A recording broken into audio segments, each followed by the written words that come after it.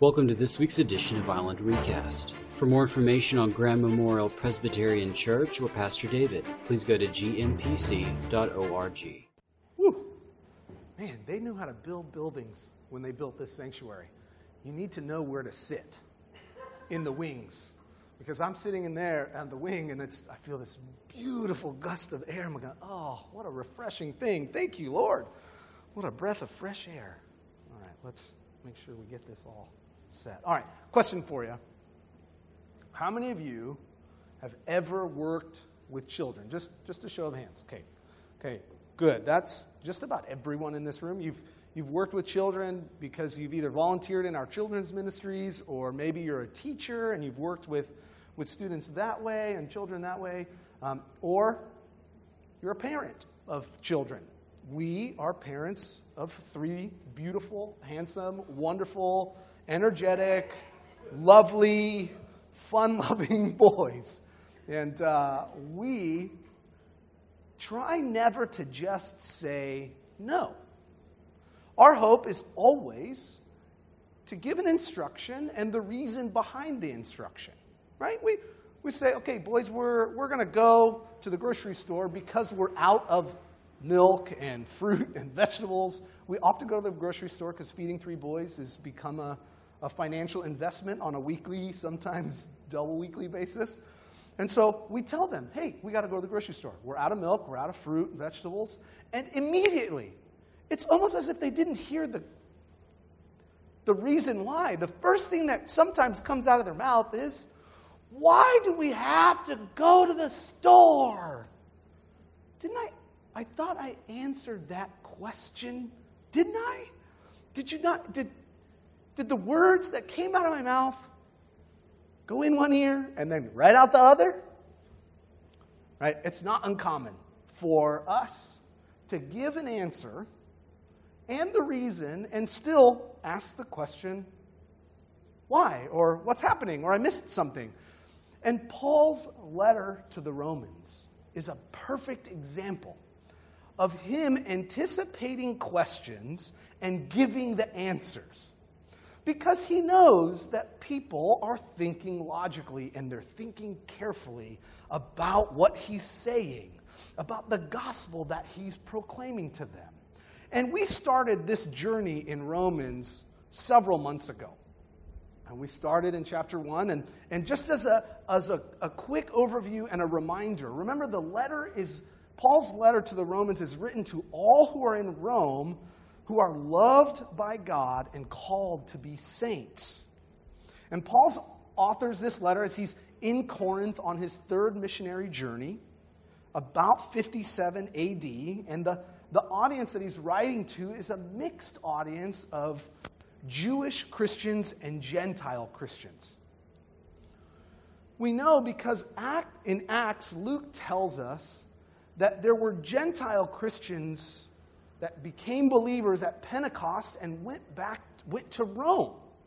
And so we know that there is a Jewish community of faith that believes in Jesus that's in Rome. Now, interestingly enough, and it's important to note this because about 49 AD, Emperor Claudius issues a decree and requires all Jews and Jewish Christians to leave Rome. And overnight, just like that, the church is 100% Gentile for several years. By the time Paul writes this letter in about 57 AD and it arrives in Rome, the Jewish community is allowed back in Rome. And if you can imagine tension in a room about what to do and how to do and when to do between 2 parties, this probably was a little bit of the church in Rome. Maybe picture, President Donald Trump in a room next to Hillary Clinton in a room, right? They have 2 very different perspectives on how to run a country and how to lead. And maybe that tension maybe it's a little too much, but you get the idea that the Jewish Christians are now holding on to the law, and they would like to know why the Gentiles are not required to live by the law. And Paul is working through this wonderful gospel This wonderful theological treatise that teaches us, that asks questions and answers them for us. And last week, the question that we looked at started in chapter 9, and it's the question of, has God's word failed? Has God's word failed? Or another way of saying it, has it fallen flat on its face? And Paul tells us, absolutely not. It's alive and well, and it's true. He even uses, he says in verse 11, he says that God's purpose in election might stand. God's word is true. It hasn't fallen. It stands firm on God's character and his goodness and his compassion and his mercy. And it's not by our works that God elects us. Yeah, I use the word election because this is the sermon topic for today that Pastor David has left me with. It's wonderful. I'm super excited about talking about God's election to the frozen chosen in the Presbyterian Church, right? So here we are, right? Here we are. We're elect. God's called us. What does all that mean? As we read, if you've got your Bible with you, we're in Romans chapter 9. If you were using the Bible in the pew, it'd be on page 8. I think it's 801. Yeah, that's what I wrote down. 801, but that's neither here nor there. So here we are, and we pick up in verse 14, and it's the second question that Paul addresses. Verse 14, chapter 9. It says, "What then shall we say? Is God unjust? Not at all. For he says to Moses, I will have mercy on whom I have mercy, and I will have compassion on whom I have compassion. It does not therefore depend on man's desire or effort, but on God's mercy." All right, if you're anything like me, you're thinking, wait a minute, Paul, the passage that you used, does it really prove that God is just? The question is God unjust? And then Paul tells us, well, God says he'll have mercy on whom he wants to have mercy and compassion on whom he wants to have compassion. And I want to ask the question, the follow-up is, what gives God the right to love Jacob and hate Esau? How can that be just? How can that be right and good and fair? The same things that we hear from children. That's not fair. And here I am saying, God, is that really fair? Is that right and just and holy for you to love Esau or love Jacob and hate Esau? There's something we need to be aware of about this language of loving Jacob and hating Esau. Because it comes in the Hebrew as poetry. It's meant to be poetic. And in our literary minds, we see it and we miss the poetic beauty behind it. All throughout Hebrew poetry, we see these antithesis, this thesis and then an antithesis. This and then that. And then this is good and this is bad. This is high and this is low. And we see them as direct opposites. And the author is using that same literary poetic feature to identify that God has called in God's perfect election that's manifested through mercy and compassion that falls on Jacob and not on Esau. That God just passes by. And I want to still say, that's not fair.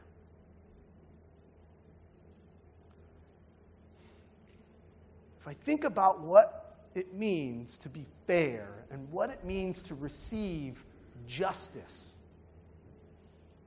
versus receiving God's mercy, let me tell you an example.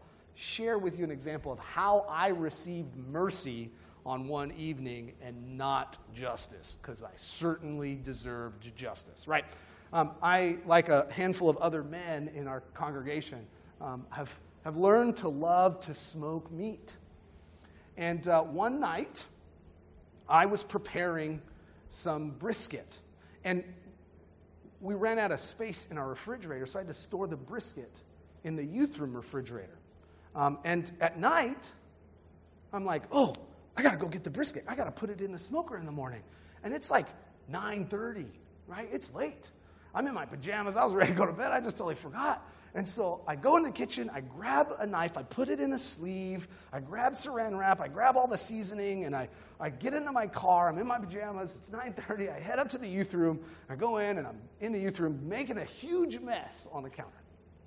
Huge mess. I'm just carving all the fat, having a good time. So I get it all prepped, and I wrap it, and I put it in the car with a knife that is now a little bit on the messy side, right? And it's sitting in the passenger seat. Remember, I left very quickly at night. There was a lot of things I just neglected to grab, like a wallet for identification and a driver's license that's in the wallet. And so I'm leaving. It's probably 10:30. It's taking me an hour to prep this. So I got the brisket, and I'm leaving. I'm going home. Go down the alley, and it's nighttime. It's 10:30. There's nobody on the road. And it's fascinating because you drive out of this alleyway, and I can see both directions as far as I need to see, so it's clear. And I slow down a little bit, but not enough, probably. And I just zip around the corner, and I start heading home. And as I'm driving, there's a car that's behind me. Now you know where the story is going, right?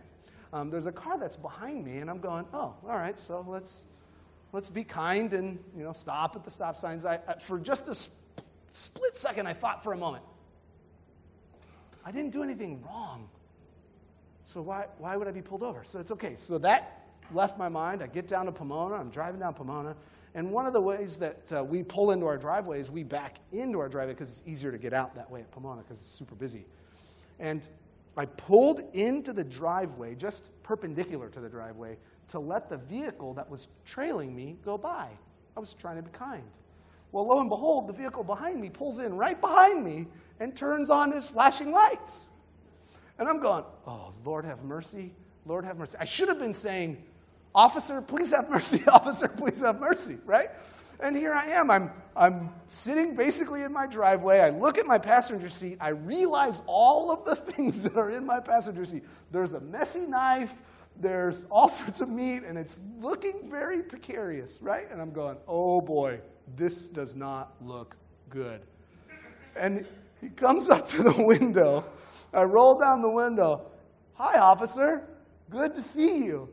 And he says, before he can even ask the question, may I see your driver's license and registration, I realize, oh, no, I left my wallet. I said, officer, I live right there in the house. I'll go in and get it. And he goes, and then I said, I see that you're looking at my passenger seat. What's that all about? And I tell him the story about all the men that I'm trying to keep up with that smoke meat. And he looks at me and he goes, you got either a really great imagination or you're telling me the truth and you actually live there. And he goes, I'm going to have some mercy on you and let you go home. And I went, oh, thank you, Lord, for mercy.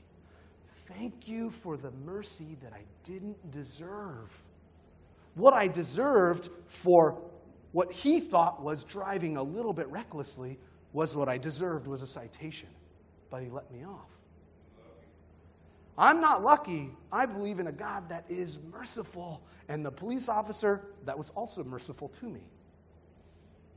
I think about this question about, is God just or is God unjust? And Paul says, not at all. God is absolutely just.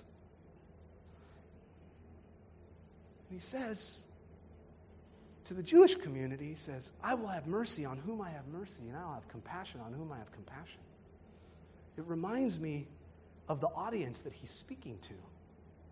They would have remembered, the Jewish Christians would have remembered the moment in which God spoke that exact phrase to Moses. And it would have reminded them that God is sovereign over everything. That there is nothing that falls out of God's purview and out of God's control. There's nothing that surprises God in any moment, in any way, or any shape, or any form. It may surprise us, certainly, but it never surprises God. And they would have found assurance in that. I also think about what it meant for the Gentile Christians to have heard that. The observation I make is there was an emperor that basically said something very similar in that day. Basically said, I'll do whatever I want, whenever I want, however I want, and to whomever I want. I am the emperor. I dare you to stop me.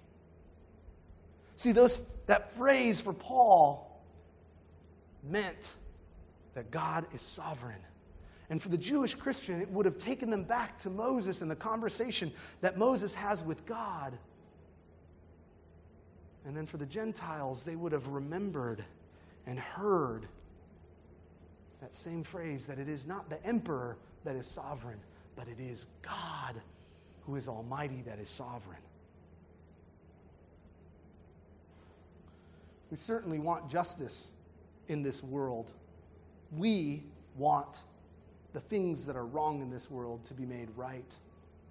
And I believe that's the imprint of the image of God that we are fashioned in, we are formed in, like the potter forms and fashions the clay.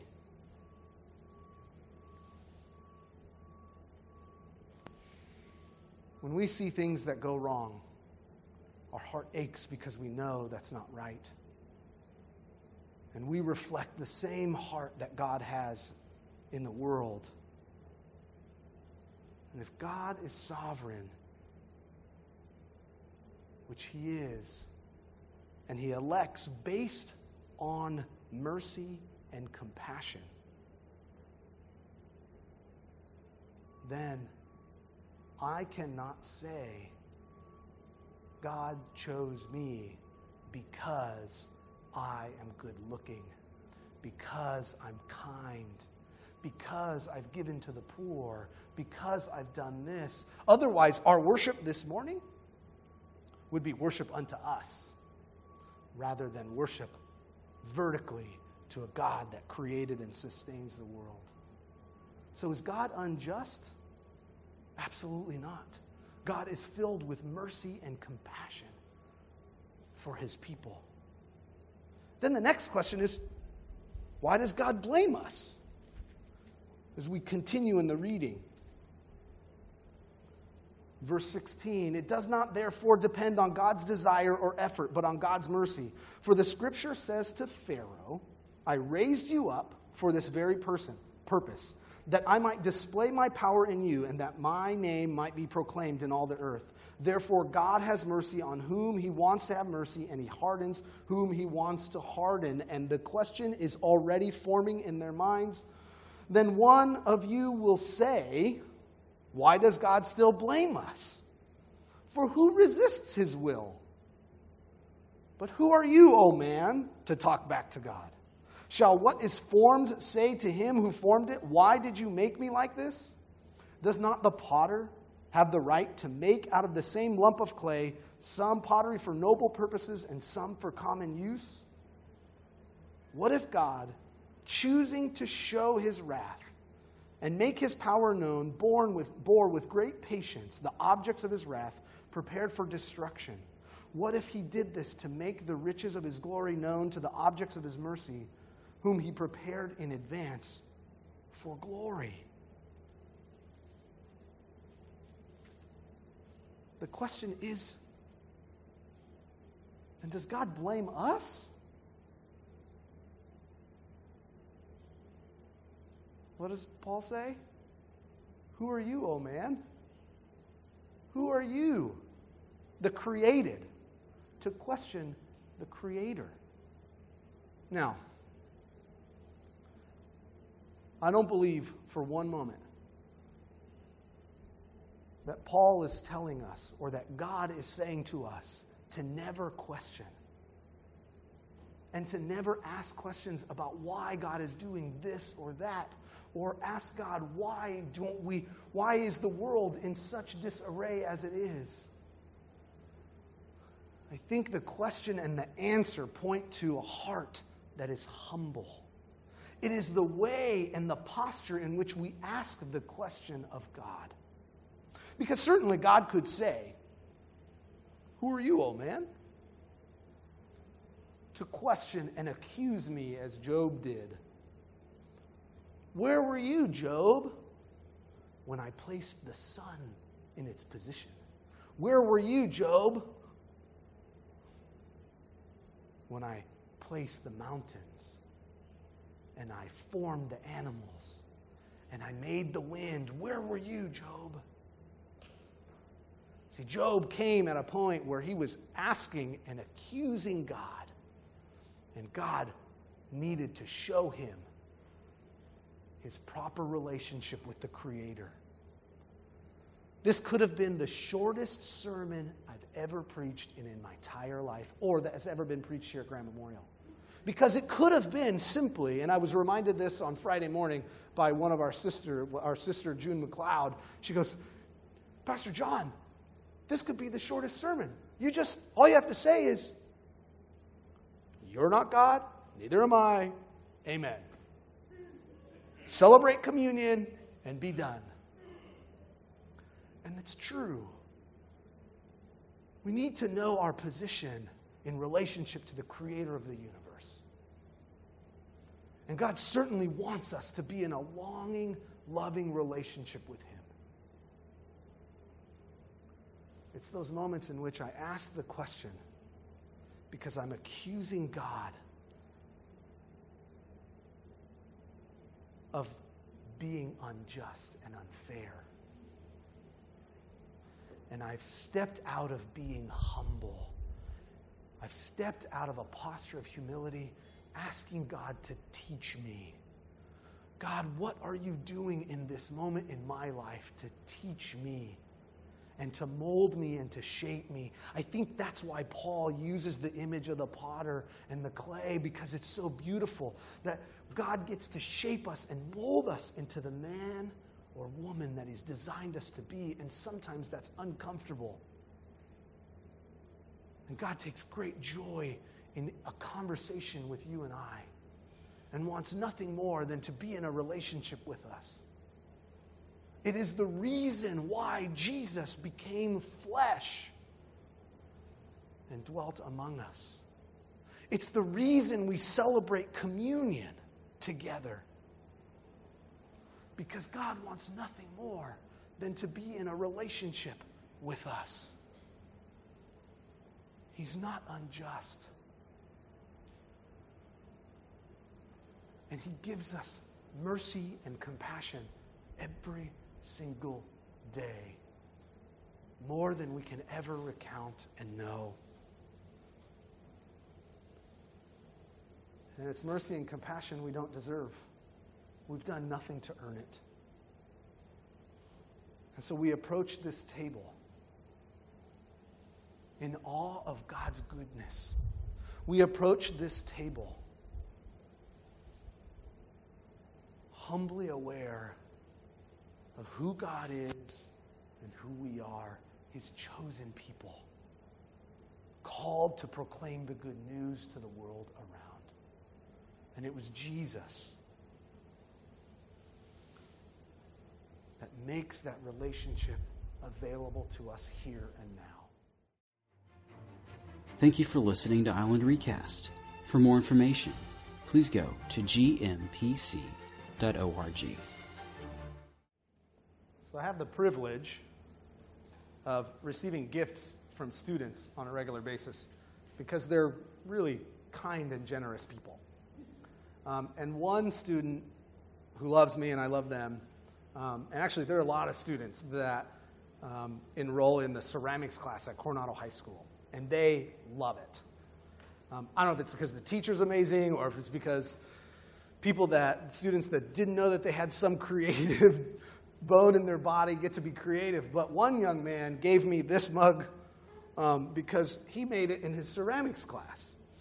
And I love him. He doesn't know that I don't drink coffee, but he does know that I've used it for a bowl of cereal once. It's a big bowl of cereal. But you should have seen his face when he was finished and he gave this to me as a gift. He was so proud. He was so proud of this. And I think that's how God looks at us as the potter shaping the clay. Looks at us and goes, I love you and I'm so proud of you. I have so many good things in store for you. The question is, will you trust me? Will you trust that I know what I'm doing? Will you trust that I am sovereign and I know you better than you know yourself? And what you think are mistakes, what you think is a blemish, I'm going to turn it into beauty because that's what I do. My charge and my challenge for you and I this morning is to trust that God is God and that it is our responsibility, it is our calling as his chosen people to point others to Jesus. Let God be God and work out the salvation of the world because God knows best. Amen? Amen.